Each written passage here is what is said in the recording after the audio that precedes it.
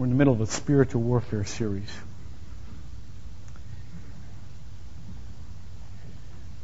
This month we're talking about how Satan sabotages relationships. And I talk about something this morning that I think all of us have been through to one degree or another. Betrayal is the opposite of righteousness. Righteousness is the fulfilling of the demands of a relationship. Betrayal is specifically not fulfilling the demands of a relationship. And Satan is in the thick of our deceiving one another for our own supposed good. It's very clear in Scripture that one of Satan's earmarks was betrayal. I'm going to read to you from the 22nd chapter of Luke. And I'm going to talk about two very different people. One was Judas, who was a scoundrel almost from the beginning, who pointed toward betrayal from the moment Christ chose him. Read John chapter 6, verse 70. When Jesus says, Did I not choose you? And yet one of you is a devil. He knew it from the beginning. Betrayal is inevitable in a certain number of relationships. But specifically, it says, And Satan entered into Judas, who was called Iscariot, belonging to the number of the 12, and he went away and discussed with the chief priests and the officers how he might betray Jesus to them. Then, in just the next little bit, it talks about the disciples who love Jesus and who intend to stay true to him. And Jesus turns to one of them, Simon Peter, supposedly his strongest, and says, Simon, Simon, behold, Satan has demanded permission to sift you like wheat. But I have prayed for you that your faith may not fail, and once you have turned again. Now look, Jesus sees it coming. He knows it's going to happen. But he's already predicting that when he comes back from that betrayal, all right? Once you have turned again, strengthen your brothers. And he said to him, Lord, I'm with you. I'm ready to go both to prison and to death. And he said, I say to you, Peter, the cock will not crow today until you have denied me 3 times. Now, you can read the rest of that chapter and how they went actually on to deny him and betray him. But for our purposes, it's a beginning. It's a beginning. I want to say 3 things to you this morning, 3 overall things. First of all, I want to question your theology and how seriously in your relationships you really take the doctrine of radical and pervasive sinfulness for all mankind. Secondly, I want to teach you how to assess a relationship after you've been betrayed. How to take a look at it again. Third, I would like to help you make a couple of amendments to your life that you may not have made yet, especially if you are still dealing with betrayal. The first one is a very brief point. We say, yes, we believe that sin is radical and pervasive. We say, yes, we believe all men are sinners, for all have sinned and fallen short of the glory of God. We repeat that without ever thinking about it, but let me challenge you at this point. I don't think you really believe it. I don't think that any of us believe that about our loved ones or want to believe it about our loved ones. I think for all of us, we want to make exceptions to that doctrine. We want to say, I know there are a lot of sinful people out there. I know all people have sinned, but not my husband, not my wife, not my kids, not my best friend. I think they're basically good. And I don't think they would ever betray me.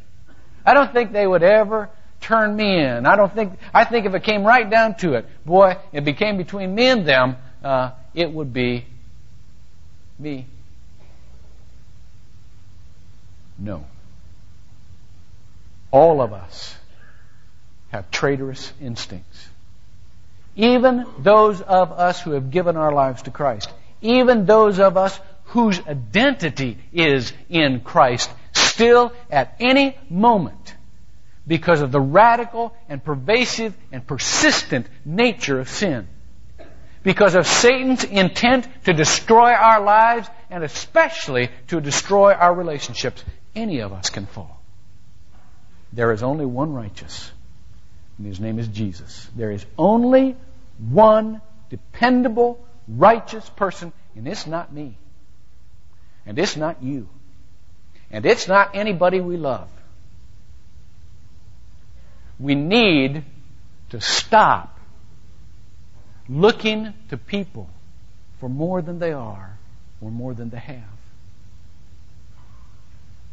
Second, what do you do? What do you do after you've been betrayed? How do you react to that? And all of us have, in varying degrees. And all of us have betrayed in varying degrees. What do you do when you are the recipient of a tremendous disappointment? 4 things. Let me name them all for you. Number 1, have a funeral. Grieve. Have a funeral. Say to yourself, I admit that relationship will never again be the same for me as it once was. Have the courage, will you please, to let the ideal be broken. All of us are idealists. All of us want perfect relationships. But some of us are continuing idealists. That is, we dig our way out of the rubble to see another ideal. And some try to preserve the original ideal at the cost of truth. That's not a way to live. It's not a way to live to say, oh, they didn't really mean it. Oh, they really were thinking, oh, it's just a mistake. Oh, golly, oh, gee. We can really patch this thing up. It can be the way we always dreamed it would be. No, it can't be. There are cracks. There is brokenness. There is disappointment. There is memory that will never leave. Have a funeral. Let it die. Remember who we worship. We worship the resurrected one. We don't fear death. We don't fear brokenness. We worship the one who brings life out of death, not the one who always tries to preserve life as you once thought it could be. Second, it is very important that you ask, Lord, why did this happen? What purpose did you have in this? Now, let me just rehearse for you that God is sovereign. And at any point in time, and this will make some of you real mad at God, but that's okay, because this is how He operates, and how He operates is perfect. At any given point, if God is sovereign, if God can intervene in the affairs of men, and He can, and God did not stop that betrayal in its tracks, then you are left with one conclusion. He had a purpose that was even greater than if it had never happened. That's your conclusion. Now let me ask you this. Are you going to waste all your time trying to forget about it and trying to cover it over and try to pretend like it never happened instead of finding out that purpose? You're losing the opportunity of the beauty that comes out of evil. You're losing that time when you can question what God is going to make out of this thing. Jesus questioned on the cross, Eloi, Eloi, lama sabachthani. My God, why hast thou forsaken me? Why? Now, I used to think, and I was taught when I was in seminary I came through during the counseling era, the touchy-feely T group era, See a stranger, spill out your guts, right? Everything was emotions, be free with your, all this kind of stuff. And they used to say, Hunter, when somebody cries out why, you've got to realize they don't really want to know why. It's just a cry of pain. And I bought it. For the first number of years in my ministry, I would go to people who had horrible tragedies. Babies dying, car accidents, and horrible kinds of ripping, destructive relationships. And they'd look and they'd say, why? And I'd avoid the question, thinking they just need to say that. They just need to get it out. One time I went to a couple who was a mature Christian couple. I respected this couple. And they'd had a tragedy. And they sat there and they're thinking to themselves and they're thinking out loud, Lord, why? And I said, you don't really want to know why. That's just a cry of pain. And they looked at me and said, no, we really want to know why. And I said, oh, yeah, me too. See, it dawned on me that there was a very good reason. It doesn't mean that it's not an automatic cry of pain, but it means that it is a deep felt need. When Jesus said, why hast thou forsaken me? He was not only crying out in pain, he was looking for the historical significance of that. If you will look in Psalm chapter 22, you will see that he was repeating a messianic psalm.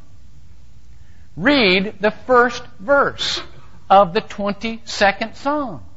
And it says, my God, why hast thou forsaken me? Far from my deliverance are the words of my groaning. And that psalm goes on to develop what is happening in his life in historical perspective, both in his past and how God can use it in the future. If you will look at verse 9, it says, yet thou art he who didst bring me forth from the womb. Thou didst make me trust when upon my mother's breasts. Upon thee I was cast from birth. In other words, you had a purpose for me when I was born, right? And that purpose can carry through. And there can be something great happen from this. Look in verse 26. The afflicted shall eat and be satisfied. Those who seek him will praise the Lord. Let your heart live forever. All the ends of the earth will remember and turn to the Lord. All the families of the nations will worship thee. For the kingdom is the Lord's, and he rules over the nations. Verse 30, posterity will serve him. It will be told of the Lord to the coming generation. They will come and will declare his righteousness to a people who will be born, that he has performed it. In other words, Jesus was saying, there is history in what is happening to me. It is not an accident. It is not a surprise to God. It is not a surprise to me. God not only had a plan from my birth, for my birth, he has a plan for the future of what's happening to me right now. He has that same plan for you.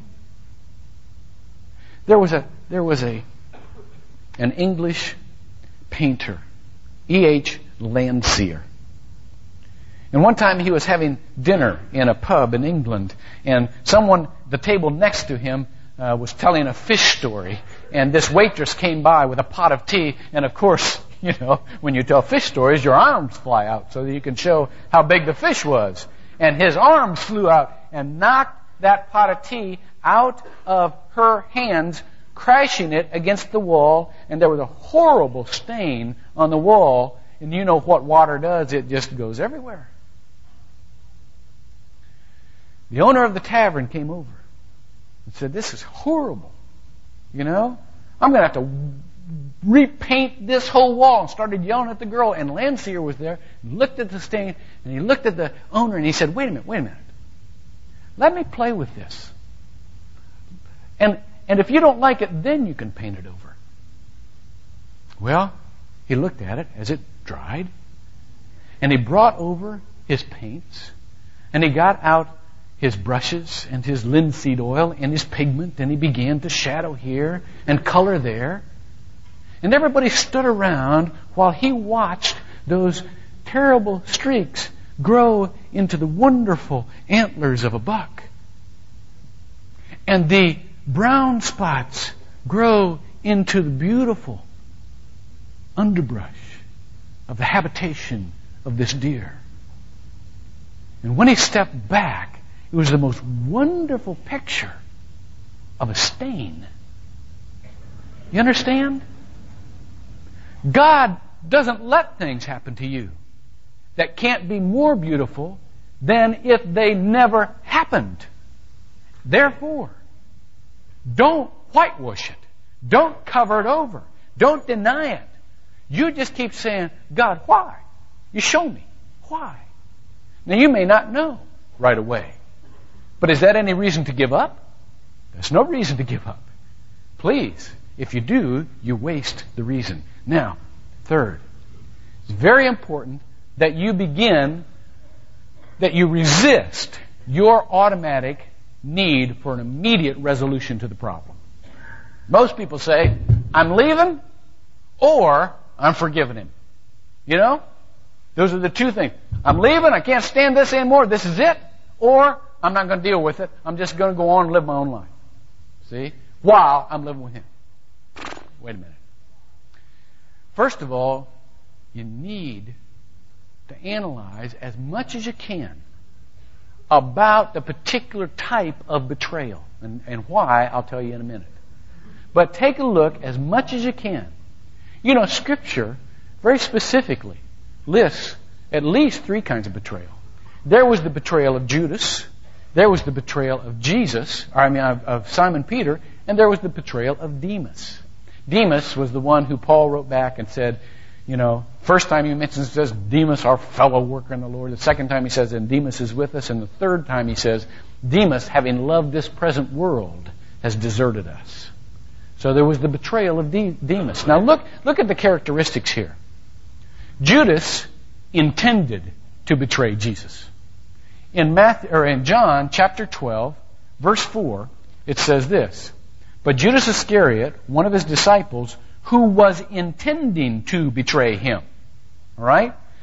You have people in your life that you can read right now who will betray you. And you know it. And you're denying it. You're denying their character. You can see it. You can't believe how many people I talk to who are absolutely crushed. And I say, this must be a horrible shock. And they say, no, I knew it was coming. They knew it was coming. They could see it. I've known this for years. I've seen it coming for years. And they didn't do anything about it. They never faced it. Judas intended to betray Jesus. Simon Peter didn't. I mean, he loved him. Simon Peter had himself convinced he could never betray anybody. Just like you and I do. We convince ourselves, oh, that's not us. You know, everybody else is sinful, but not us. We don't have those things in us. My wife doesn't have that in her. See? That's what I was. Jail, death, I don't care. Take me with you. But his was a spontaneous betrayal. He got himself in a mess and he panicked. You have people in your life that are good meaning, well-intentioned people, but they've gotten themselves in a mess and they panicked. They've panicked out of fear. See? And it came down to you or them, and so they sacrificed you. All right? That's one type of betrayal. There's a third type of betrayal, Demas, where there's nothing personal about. They don't even know they betrayed you. They just kind of drifted off. Demas, having loved this present world, has deserted us. Demas, like a sheep, nibbled himself lost. Never looked up. You have people in your life who you thought you could count on. They're not there. They're not even thinking of you. They never said intentionally in their mind, I'm going to deny this person. They just wandered off. That's a kind of betrayal also. Judas betrayed in order to cover up his own sinfulness. John 12:6 says this. Now he said this not because he was concerned about the poor, but because he was a thief. And as he had the money box, he used to pilfer what was put into it. Judas had stole the money. And instead of facing his partner Jesus with the truth, he sacrificed the relationship. How many of you, rather than face your own sinfulness, will just say, see ya? You don't want to face it. Sin clings to the darkness. And rather than be brought to the light, rather than give up that sinfulness, you will betray the one who has been given to you. Peter wasn't trying to cover anything up. He's just afraid. Just plain afraid. Got intimidated. And Demas was stupid. Just dumb. He didn't intend anything. What was the purpose for it? The purpose of Judas's was his own destruction. Sin kills sin. The wages of sin is death. That was the purpose. And you can read Matthew 27 and you can read Acts chapter 1 and you can see exactly what happened to Judas. There are people in your lives who have betrayed you, and they will betray everybody they get, and they will destroy themselves. Period. That's it. There is no beneficial purpose for them out of that. It is towards their own destruction. They don't understand maybe where they're going, or maybe they do, and they just intend on going there anyhow. But there is no redemption. There is no redemption. In Peter's life, there is a redemption. There is a purpose, and the purpose is ministry. Can you imagine Peter coming back to the Lord and realizing for the first time, Lord, I'm not strong. All my life I've been a leader. All my life I've been able to stand up to people. But when push comes to shove, I've got nothing. You're going to have to fill me. You're going to have to do your ministry in me. It took that for Peter to realize his own sinfulness and his own wickedness and his own emptiness and his own cowardice. That's what it took. So that's the reason God let that happen. And that is the wonderful picture. I mean, a couple of months later, Peter's out preaching to thousands of Jews.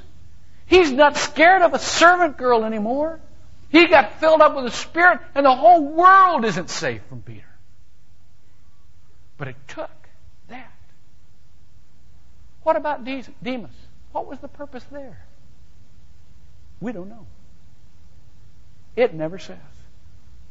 And there may be people in your life, and you can't tell the purpose of the betrayal. You don't know. They just drifted off, and you lost track. We don't know. But there are different types of betrayal. And it's to your advantage to gauge how that happened and what type of betrayal it is, so that you can do the fourth thing that I'm just about to tell you. It is very, very, very important that you reevaluate your approach to that relationship. Now, please hear me when I say that. I am not saying give up that relationship. I am saying reevaluate your approach to that relationship. Friends, Christians are wonderful people. But they give out the stupidest advice when it comes to stuff like this. You go to some sweet Christian airhead and they'll do this. He's betrayed me. And they'll say, well, you just need to love him and forgive him and just go on like nothing ever happened. Do me a favor. Don't ever offer advice that requires a lobotomy. Don't ever offer advice that requires people not to think. Jesus never said, just forgive them. Luke 17:3. If he sins, rebuke him. If he repents, forgive him. We rush in with this repentance or this forgiveness. Oh, that's okay. That's okay. I'm a Christian. I'll love you with the love of the Lord. That's not the love of the Lord, by the way. That's the love of milquetoast. It's not the love of the Lord. I love you with the love of the Lord. That's okay. And what do? You continue the sin. You continue the habit. You continue the destruction. If he sins, rebuke him. It is so important. When Satan is involved in a relationship, not to stop loving, but to love appropriate to where the other person is. Love with your eyes open. Listen, when we are alone with the Lord and we're praying, lots of times we close our eyes. When you are praying for someone's deliverance from Satan, do you pray with your eyes closed? You had better not. You had better pray with your eyes open, because you better know what's going on. When Satan's involved, you've got to keep your eyes open when you're praying. You understand? It's the same thing when people are betraying you and Satan is involved. You've got to pray with your eyes open. You've got to love with your eyes open. You can't stop thinking. God doesn't require that. God requires exactly the opposite. That we love appropriately and accurately. Now, sometimes my kids have lied to me. There have been times when my kids have lied to me. And I found out about it. And they'll stand there and they'll say, Dad, but Dad.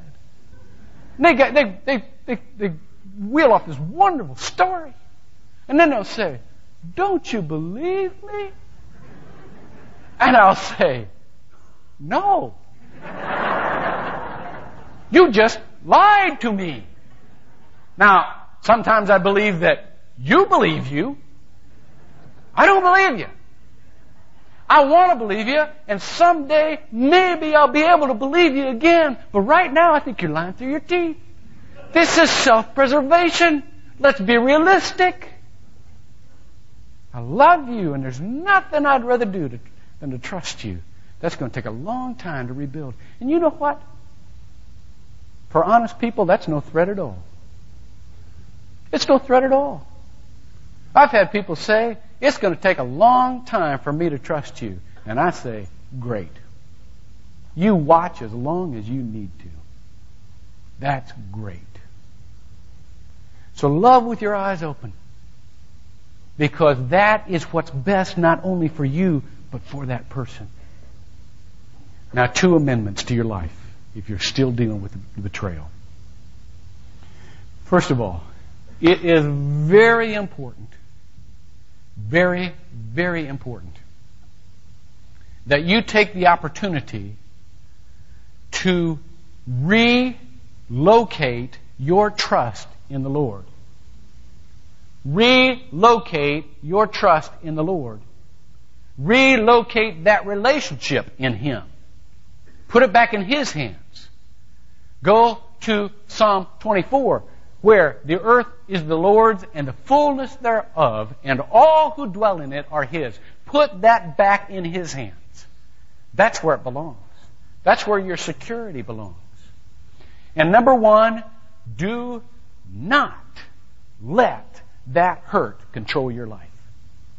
You say, this will not control me.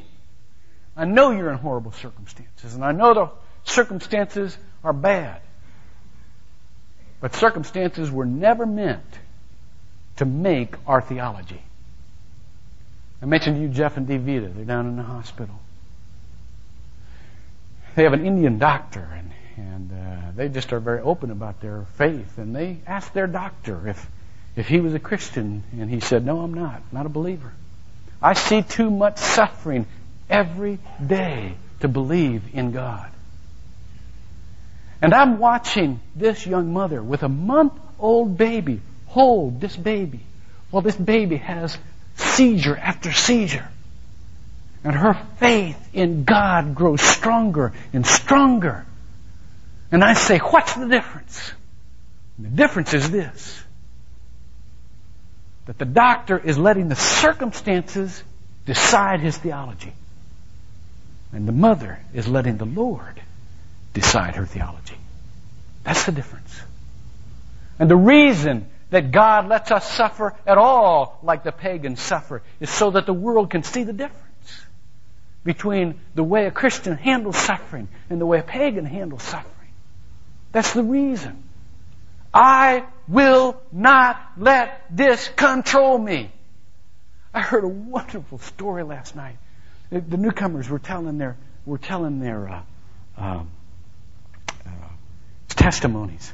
And there's one gal in that class who told her story about she had suffered from, I think it's agoraphobia, where it's a fear of going outside. And she had been a prisoner in her own house for 5 years, had not left her house for 5 years. She was scared to death. Well, at the beginning of that, she accepted the Lord and she asked the Holy Spirit to come fill her up. But listen to this. The Holy Spirit did not heal her instantaneously. She was still afraid. Well, she must not have got it right then, huh? No. She just kept believing. She just kept believing. 5 years later, she could leave her house only with someone to help her go out in public, a close friend, for another 5 years. This Thursday, she's leaving for Mexico on a missions trip. You know what God taught her? God taught her that the circumstances will not conquer her life.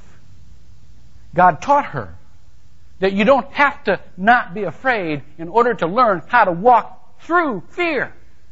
She said, if you can walk through fear, nothing can stop you. You understand?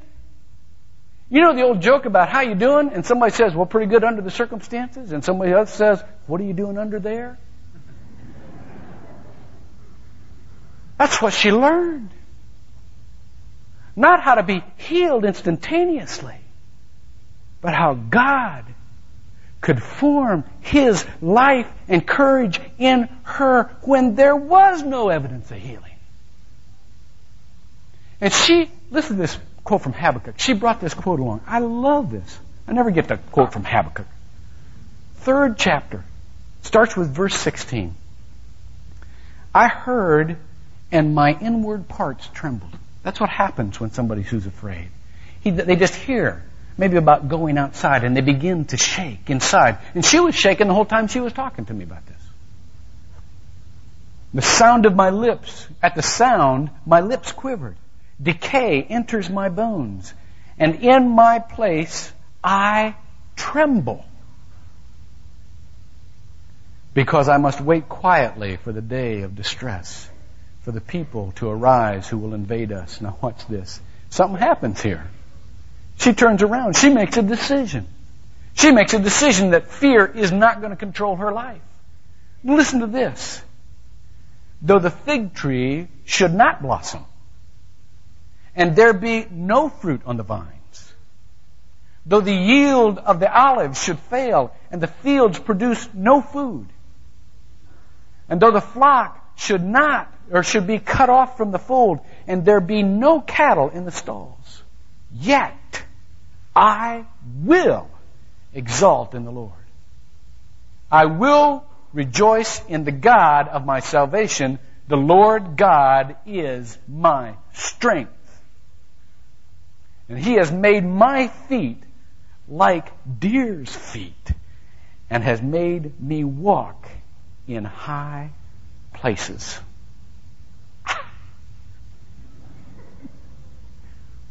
Don't you let that betrayal and that hurt and the fear control your life. It doesn't have to go away before God can teach you how to be victorious. And one more thing.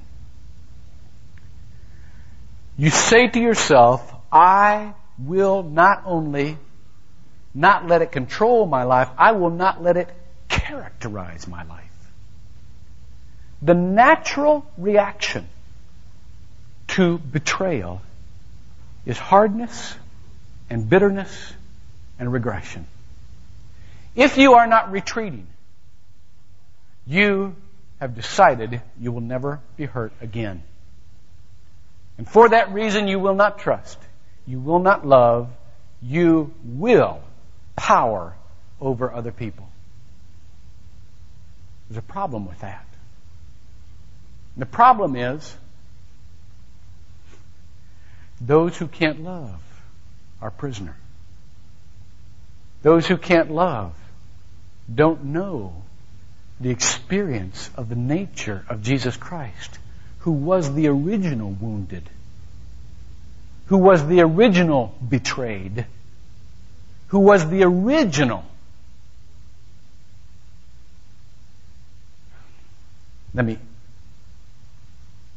show you something here. In Macbeth, I'm sorry, not Macbeth, Othello, by the way, if you want a theology of betrayal and how Satan works in a relationship to get two people who love each other to betray each other, it's a perfect analogy. Truth written is always good theology. And in this, Shakespeare writes a character by the name of Iago. And Iago is almost a perfect, now let me use another word. He is an accurate demonic character who, by insinuation, now there's that word again, right? That's how Satan works. By insinuation. Reminds you of the garden. Insinuate. All right? By insinuation, begins to build suspicion between Othello and Desdemona. And finally convinces Othello by the most narrow, the most nebulous of evidence that Desdemona has been untrue. And in a scene, Desdemona is looking at Iago, doesn't know that Iago is the one who is trying to sabotage the relationship. And she looks at him, she says, "Good Iago, I don't know how I lost him. I don't know how to get him back." And then she begins to feel the oppressiveness of the harm he may do her. And she says this, "Unkindness may do harm, and his unkindness may destroy my life, but it will never taint my love." Jesus could have said that to us, huh? Unkindness may do harm, and your unkindness destroyed my life, but it never tainted my love. Let's do some work. I'm going to ask Lloyd to come out and sing to us a song that will talk about the healing that is in Christ. And during this time, if you would you pray that God would deal with you for any reactions that you need to have if you're going through betrayal. Ask that God would give you a reason why. Ask that God would open your eyes how to love appropriately. But ask that God would teach you how to continue to love as Christ continues to love us. As always, the altar is open. Sometimes it helps to come and kneel down. We can have folks pray with you if you like. We'll be over in this section over here. Some of us will be kneeled down. If you want to pray with somebody, we'll be glad to pray with you. But during the next few minutes, let's just go to the Lord and let's listen and let's put our trust back in Him instead of in people.